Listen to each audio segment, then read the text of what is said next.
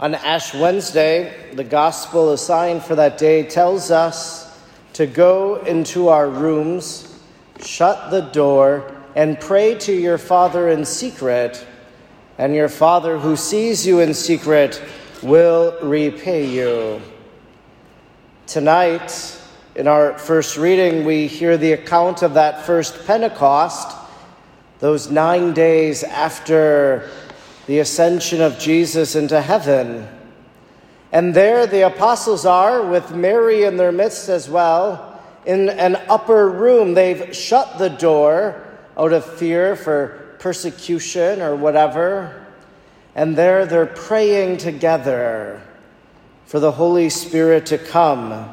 The Father who sees them praying there sends the Spirit that Jesus promised to them. Just this last week, I was away for a few days in Alabama. I was attending a conference of Marian scholars from throughout the world, and together we shared conversation and scholarship about the Blessed Virgin Mary. Now, one of the highlights of this trip to Alabama was a visit to the Shrine of the Blessed Sacrament in Huntsville, Alabama. If you happen to be a watcher of EWTN, sometimes on Sunday evening, they'll broadcast some sort of prayer from Our Lady of the Angels Monastery at the Shrine of the Most Blessed Sacrament. It's the monastery that Mother Angelica founded many years ago, and it's also in that shrine church that she is entombed. And as we gathered there to visit that shrine that she built, we had the opportunity to celebrate Mass in the undercroft of the shrine. So in the crypt level, there's a lower chapel, and it's very kind of tight, it's quaint, it's a very nice little place to pray. But it almost had that feeling of the upper room, although we were in the lower room.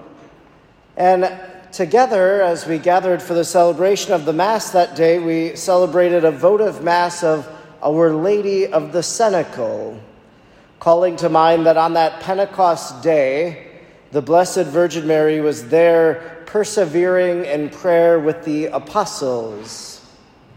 It was our own upper room experience, praying together in that place. And in the very back of the chapel is entombed Mother Angelica and the other nuns who have since passed. And it was a very special moment of prayer, as I'm sure that prayer in the upper room was.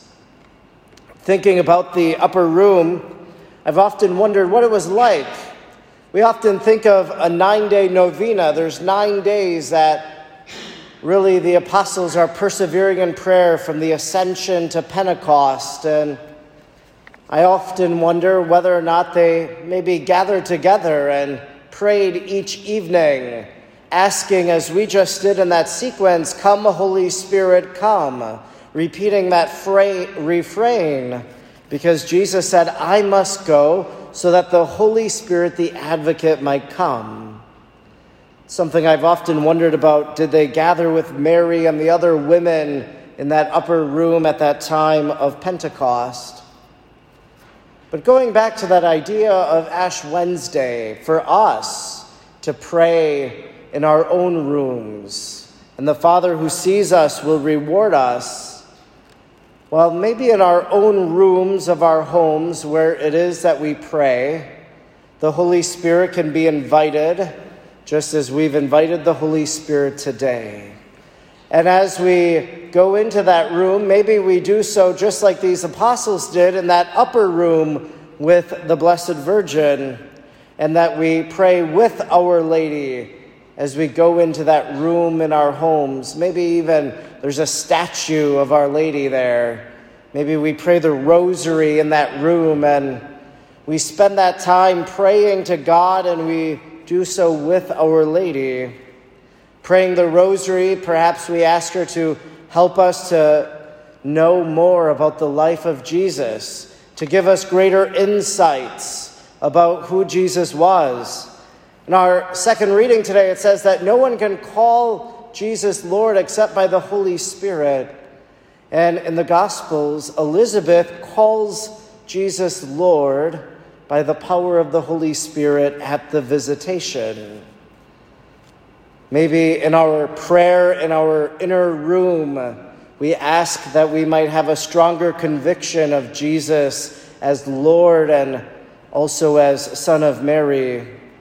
Maybe as we pray in the inner room, in our gospel today, it tells us that Jesus breathes on them the Holy Spirit and tells them to forgive sins. And as we persevere in prayer with Our Lady, maybe she helps us to become more aware of certain sins that we might have in our life, sins that we should bring to the sacrament of reconciliation.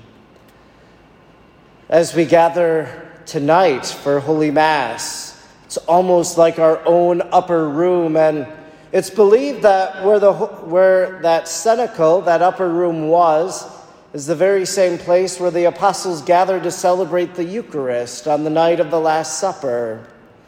And right now we're gathered in a quasi-upper room, and the Holy Spirit will descend on the gifts of bread and wine, transforming them into the body and blood, soul, and divinity of Jesus. The Holy Spirit that fell upon the apostles on that first Pentecost comes to us again today. And that same Holy Spirit is the one we've received in confirmation. And as we continue to invite the Holy Spirit into our liturgy today, may that also be the prayer in our homes, that the Holy Spirit might come and dwell in that room where we pray, that our Father who sees us in secret will send us that gift of the Holy Spirit.